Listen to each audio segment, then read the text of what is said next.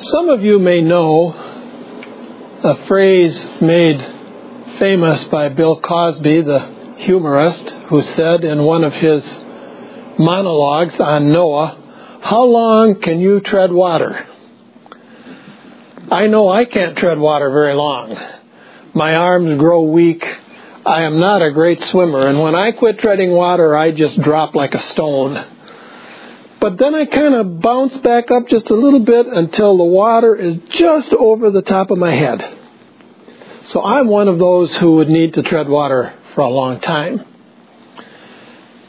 And that little storyline that Bill Cosby used was part of a monologue that he gave about Noah and the building of the ark and the flood that came upon the earth. I'd like us to read the scriptures from the handout I gave you because they describe that monumental event, that cataclysmic event that occurred centuries ago, and it's described for us in the book of Genesis. And then we will examine some of these words that we find here and how they would fit for us. Reading from Genesis chapter 6, verses 9 to 22. These are the generations of Noah.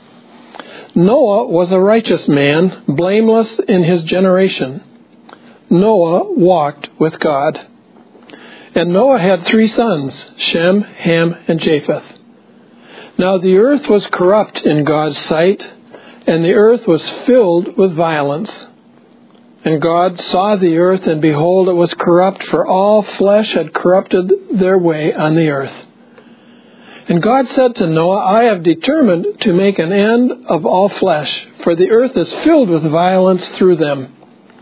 Behold, I will destroy them with the earth. Make yourself an ark of gopher wood. Make rooms in the ark and cover it inside and out with pitch.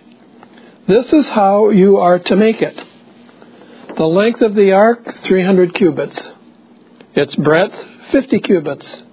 And its height, 30 cubits. Make a roof for the ark and finish it to a cubit above. And set the door of the ark in its side. Make it with lower, second, and third decks. For behold, I will bring a flood of waters upon the earth to destroy all flesh, in which is the breath of life under heaven. Everything that is on the earth shall die. But I will establish my covenant with you, and you shall come into the ark, you and your sons, your wife and your sons' wives with you. And of every living thing of all flesh you shall bring 2 of every sort into the ark, to keep them alive with you.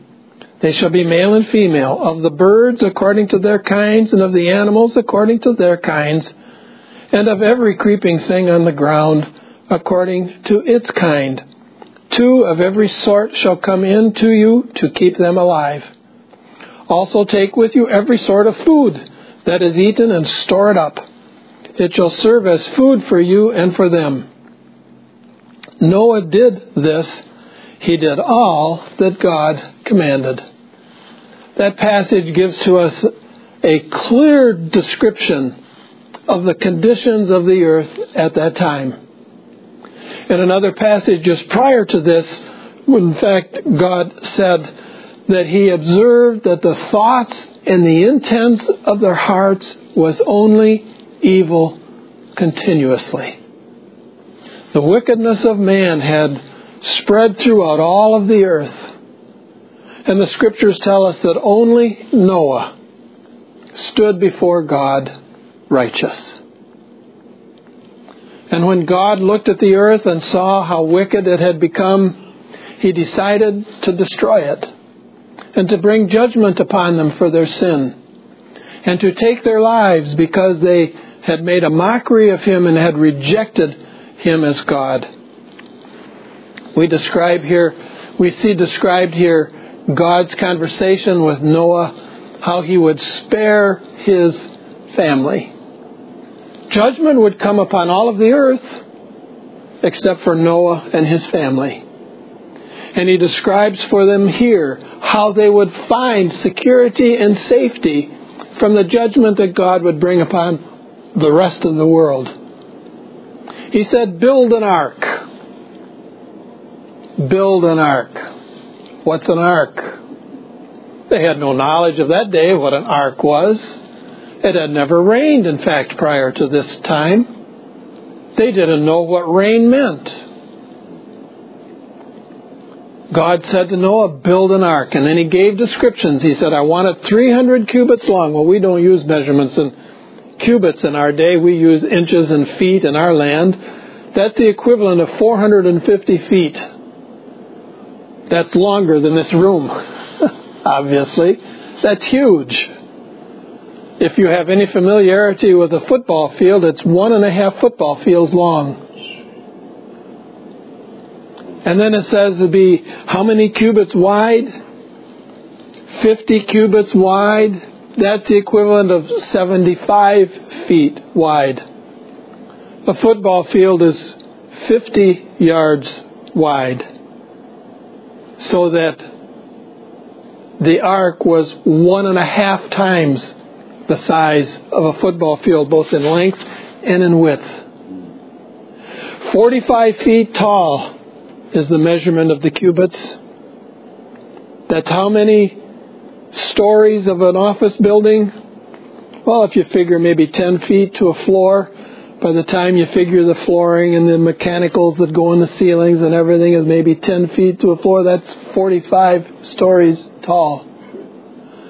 That, my friends, describes a huge boat.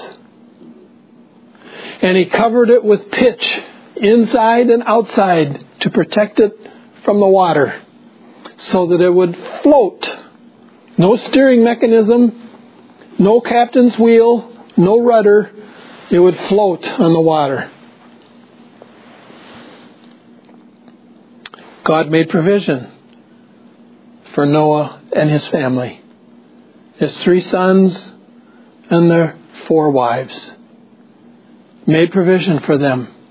And then he brought in as well a number of animals, that when the flood dissipated, they could replenish the earth once again. In essence, this describes a second creation, a destruction of the first, that God might have a second creation, starting with Noah and his family this time. The ark, a huge boat, God's provision for Noah and his family, a protection for them against the judgment that he brought to the rest of the world. A place of security, a place of safety, a place of salvation in the ark, safe and secure from the judgments that God brought upon the rest of the world for its sin and its iniquity and its wickedness. They must go into the ark. Outside of the ark, they would endure and experience God's judgment. Inside the ark, they would have safety and salvation and protection. We find described for us this picture of the ark and its purpose in the lives of Noah and his family. That's the second passage I have listed for you there from the book of Hebrews, chapter 11, verse number 7. It says this, by faith, Noah. Boy, did that take a lot of faith. Build an ark. Why? What's an ark?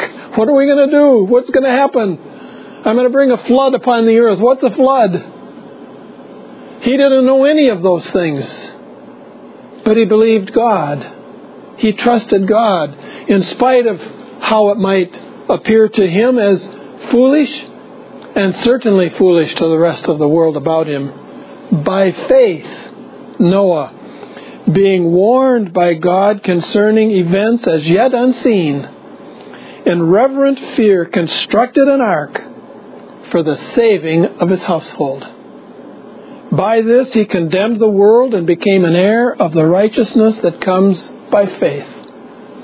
Noah believed God. It sounded foolish.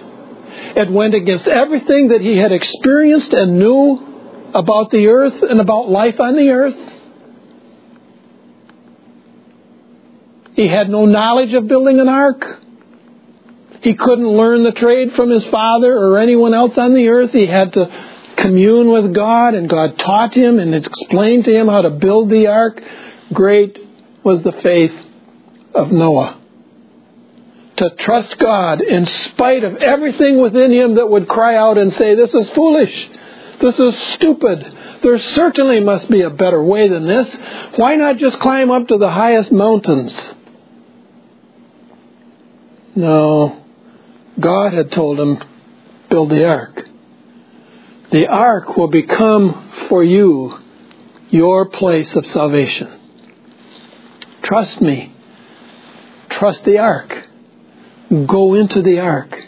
And in fact, we read in the earlier passage in Genesis 6:18, it says, come into the ark. You notice he didn't say, go into the ark. He said, come into the ark. Well, when we use that phrase, come in, where do we stand in relation to the one we address? We're inside. They're outside. Come in. Come into our house. Come into our home. Come into the car. Come with me as we walk. God was identifying to Noah that his presence he would find in the ark. Come into the ark. There you will find protection. There you will find salvation from all of the judgment that I will bring upon the earth. And Noah believed God. Now think for a moment. Building a boat of this size would take some time. You don't build that in a day, or a month, or a year even. God said He would give the people on the earth 120 years to turn from their wickedness and respond to the righteous preaching of Noah. We find described in 2 Peter 2:5, another passage I've printed for you there. That description of Noah. He said, He did not spare the ancient world, but preserved Noah, a herald of righteousness, with 7 others, when He brought the flood upon the ungodly.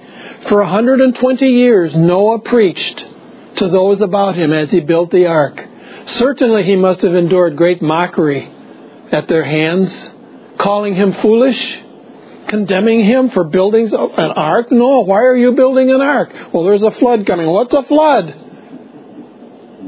God says He's going to destroy all things that have breath in them. I don't believe you. We've never had rain before. What's a flood? We've never had a flood. For 120 years, they heard Noah preach righteousness to them. And for 120 years, they rejected all of the pleadings of Noah. We find recorded, in fact, in the verse Matthew 24:38 and 39, the sad end of those who rejected the pleadings of Noah. In those days before the flood, they were eating and drinking, marrying and giving in marriage. Sounds like everyday life, doesn't it? No change. Eat, drink, and be merry. Until the day when Noah entered the ark. When Noah went into the ark, the Scriptures tell us that God closed the door. I don't have that printed for us. That's in Genesis chapter 7. You'll read that. It says, God closed the door. And it began to rain. And it says the fountains of the deep were opened up. All of those water tables under the earth. and the firmament above in the rain, and it rained, and it rained, and it rained. 40 days and 40 nights.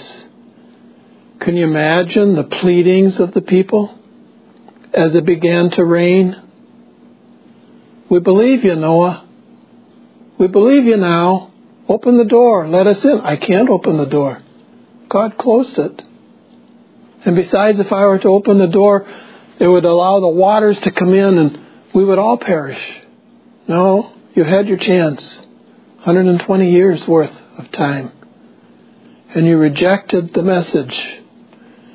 And I'm sure they must have heard the cries and the pleadings and the sadness of life going as the flood continued. Those in the ark saved. Those outside the ark destroyed and lost. Why do you think God would move Moses to record these events and pass them on to the children of Israel?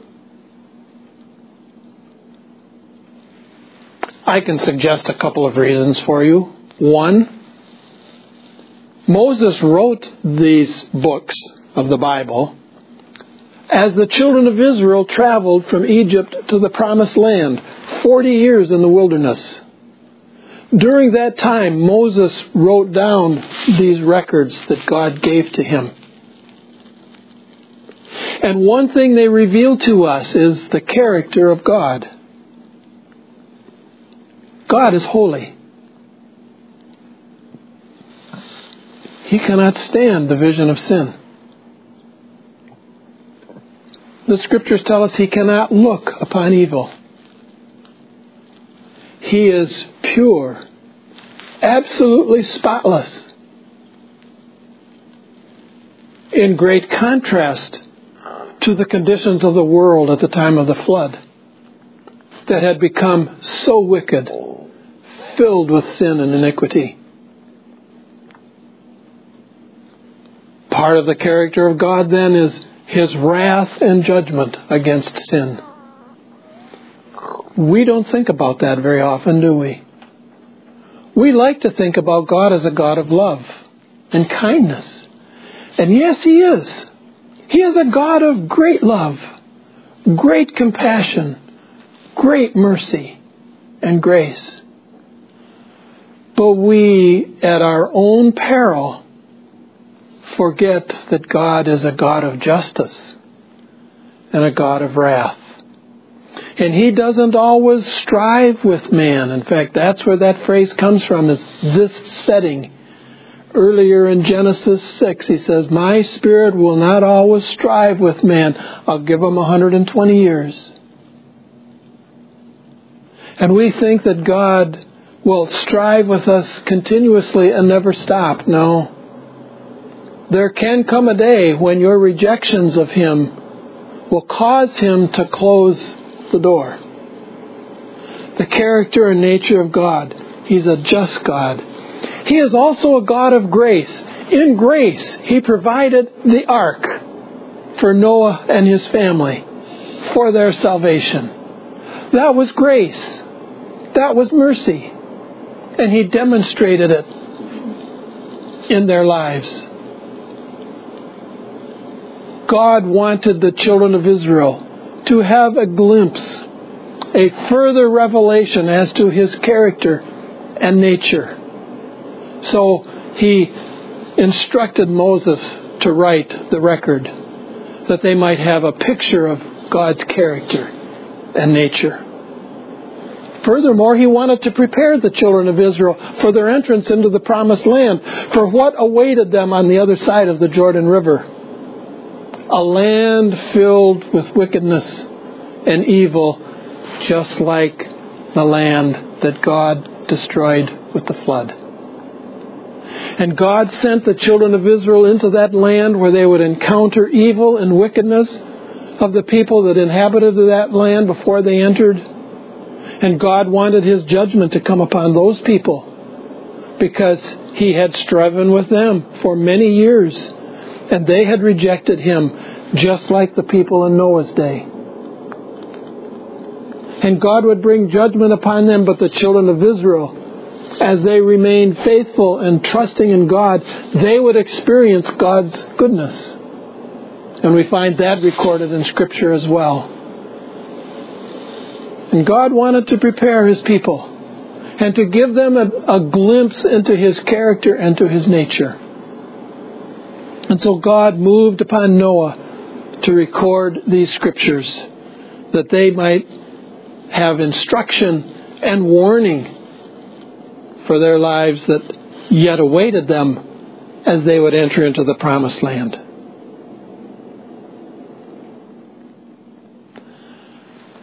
What connection do these events have with the Lord Jesus and God's plan of redemption?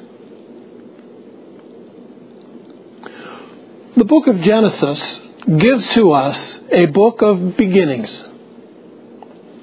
In the beginning, God. In the beginning, God created the heavens and the earth. In the beginning, God created man. In the beginning, God started the Sabbath. On the seventh day, He rested. In the beginning, God instituted marriage between a man and a woman that He brought together, that they might encourage and help one another. In the beginning, God manifested Himself to His creation. He walked with them. He fellowshiped with them. They talked with Him. They knew Him intimately. They experienced His glorious manifest presence in the garden in Eden. They knew Him. But Genesis is also the beginning of sin. For Adam and Eve disobeyed God and ate of the forbidden fruit. And sin entered their lives and forever changed humanity. We sin today because we inherited that same sinful nature that afflicted Adam and Eve when they disobeyed God. God again showed Himself a God of grace and of mercy because He promised to Adam and Eve when He confronted them with their sin, I will send the seed of the woman who will crush the head of the serpent. The very first promise of a Savior. And the rest of Scripture gives to us an unfolding, progressive revelation of that first promise. And the Scriptures give to us a detailed prophetic insight into the character and identification of this person who would come and would crush the head of the serpent. It finds its culmination in the Lord Jesus. In the fullness of time, the Scriptures tell us, God sent forth His Son, made of a woman. The seed of a woman who came and in His life and in His death and in His resurrection crushed the head of the serpent and destroyed him who has the power of death, even the devil. So how does the ark fit into this? The ark gives to us a picture of the Savior. For it was the ark, inside the ark, trusting the ark, placing their lives into the ark, where they found salvation from the judgment of God that He brought upon the wicked. The ark gives to us a picture of Jesus, the Savior. And the Scriptures tell us, just like the ark was the only place of safety, Jesus Christ is the only place of salvation. Jesus Himself said, I am the way, the truth, and the life. No man comes to the Father but by me. There is no other name given among men on earth whereby we must be saved. For whosoever shall call upon the name of the Lord shall be saved. The ark gives to us a graphic picture of Jesus, the Savior. For it's in Christ and trusting in Him that we today, in the midst of our wickedness and sinfulness, find salvation from the judgment that we deserve because of our sin. The connection between the ark and Christ gives us a picture of our ark, the one to whom we can flee, the one whom we can trust to find salvation from sin and wickedness that inhabits all of us. Well, what conclusions can we draw from these events and these truths as we've examined them? We too can have a picture of God. We see a description here of God's character and nature, and we see it amplified and further explained throughout the rest of Scripture. God is a holy God. God is a God of justice and wrath upon those who reject Him. We also find that God is a God of grace and a God of mercy, a God who provides salvation for those who will trust Him. And we find those truths repeated and repeated throughout all of Scripture. We also can see and conclude a description of who we are without Christ. Hopeless, sinful, wicked, incapable of saving ourselves. Nothing that we can do to reconcile us back to God. We need a Savior. We must have a Savior who can save us from our sin. That's Jesus, the ark.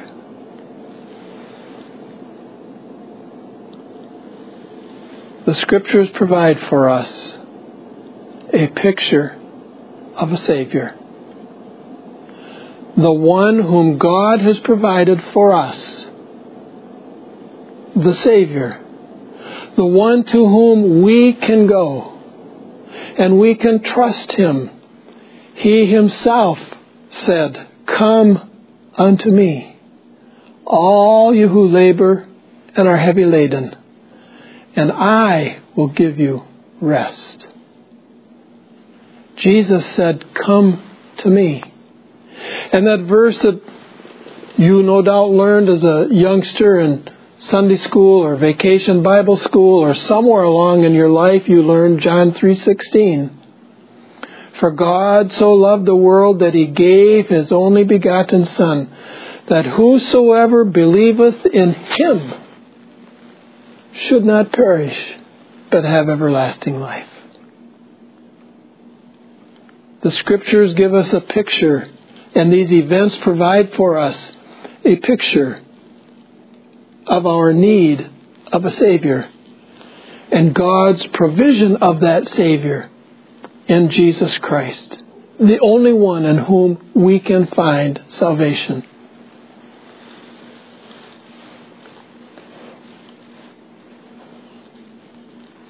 How will you respond? How do you respond to these events and to these records that we have read and examined from the Scriptures, from the book of Genesis and in Hebrews and in Peter? Well, for some of you, they would cause you to rejoice, because you would say, "I have found that ark. I have come to that ark. I have trusted that ark that God has provided in our day." Not the boat that floated on the water in Noah's day. That was just a picture. But you have come to experience the salvation that the ark, the ultimate ark, Jesus Christ, provides to all who come to Him in faith. He rejects none. For some of you, perhaps it's rejection. Who could believe a story like that? That's a bunch of foolishness. I don't believe it. It doesn't make sense. It goes against all kinds of human reasoning. I don't believe it. They didn't believe it in that day either. Until it was too late. You could also relegate it to tomorrow and say, well, that's really been kind of interesting. I've kind of followed the story, and I see how they kind of fit the ark and Jesus and the similarities, and I kind of grasp what's being said. But, I think I'll think about it a little bit more tomorrow. Tomorrow. That is the greatest successful trick of the devil known to man. Tomorrow. Tomorrow. I will do that tomorrow. I will change my lifestyle tomorrow. I will do, and we have a long list of things that we will do tomorrow. The Scriptures say today is the day of salvation. Now is the time to call upon the Lord. You don't have certainty of tomorrow. You only have certainty of right now. I left for emphasis that last verse because I want to use it as a warning to us and a reminder to us. Jesus was describing the times before he would return. This passage is taken from that account. And he's reminding the people, and he's saying to them, I want to remind you that my coming again will be just like the days of Noah. Just like it occurred then. They were eating and drinking, being merry, giving in marriage until the day that I closed the door. And he said, so will it be when I return. Life will go on just like it is now. For who knows how much longer, we don't know. But you don't know when that day will come for you. When that door will close. And the opportunity lost. I would encourage you, if you have not yet fled to the ark, Jesus Christ, the Savior whom God has provided for sinners like you and like me, then I call upon you to trust Him today. Flee to Him today. Find in Him the salvation and the comfort and the peace that He promised to all who would come to Him. I pray that the Spirit of God will bring that about in your life's experience today. And that you will begin to experience His glorious manifest presence in your life and in the events and affairs of your activities, the rest of your life that God has planned for you. Let's close in prayer, shall we?